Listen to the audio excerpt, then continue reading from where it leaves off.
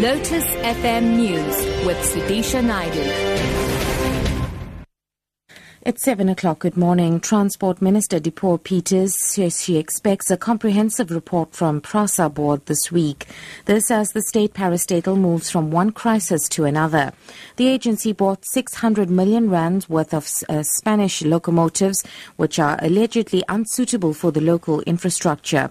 The board also recently released the CEO, Lucky Montana, from his contract and suspended the head of engineering, Daniel Mtimkulu, who is accused of lying about his qualifications.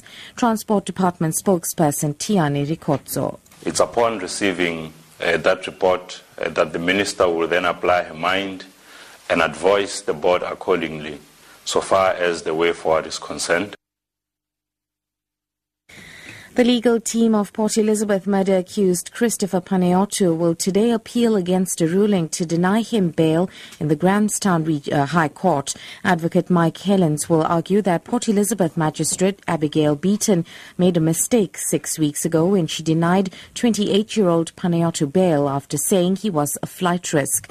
It's alleged that he orchestrated the murder of his wife Jade in April. She was abducted from outside their Port Elizabeth townhouse complex and shot dead in a nearby township. Veronica Fourie reports. Panayiotou allegedly paid the bouncer at his nightclub to find a hitman to execute the crime.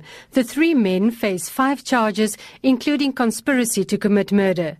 Magistrate Beaton denied him bail, saying he lied about his dual Cypriot citizenship, which makes him a flight risk, and that he could interfere with witnesses, like his mistress, while the investigation is still continuing.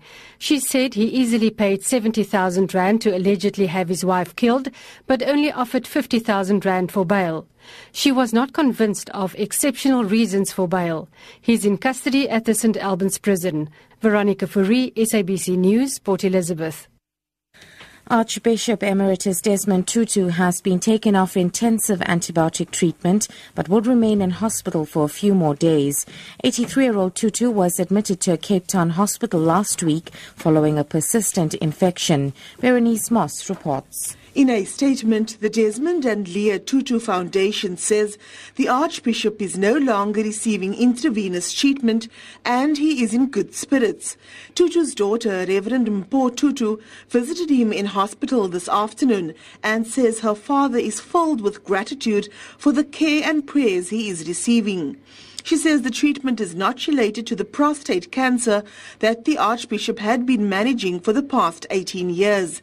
Tutu's daughter also says the medication he is receiving for prostate cancer is effective. Berenice Moss, SABC News, Cape Town. And finally, an Australian surfer who miraculously survived a shark attack at Jeffreys Bay has described how he punched the great white while being pulled under the water.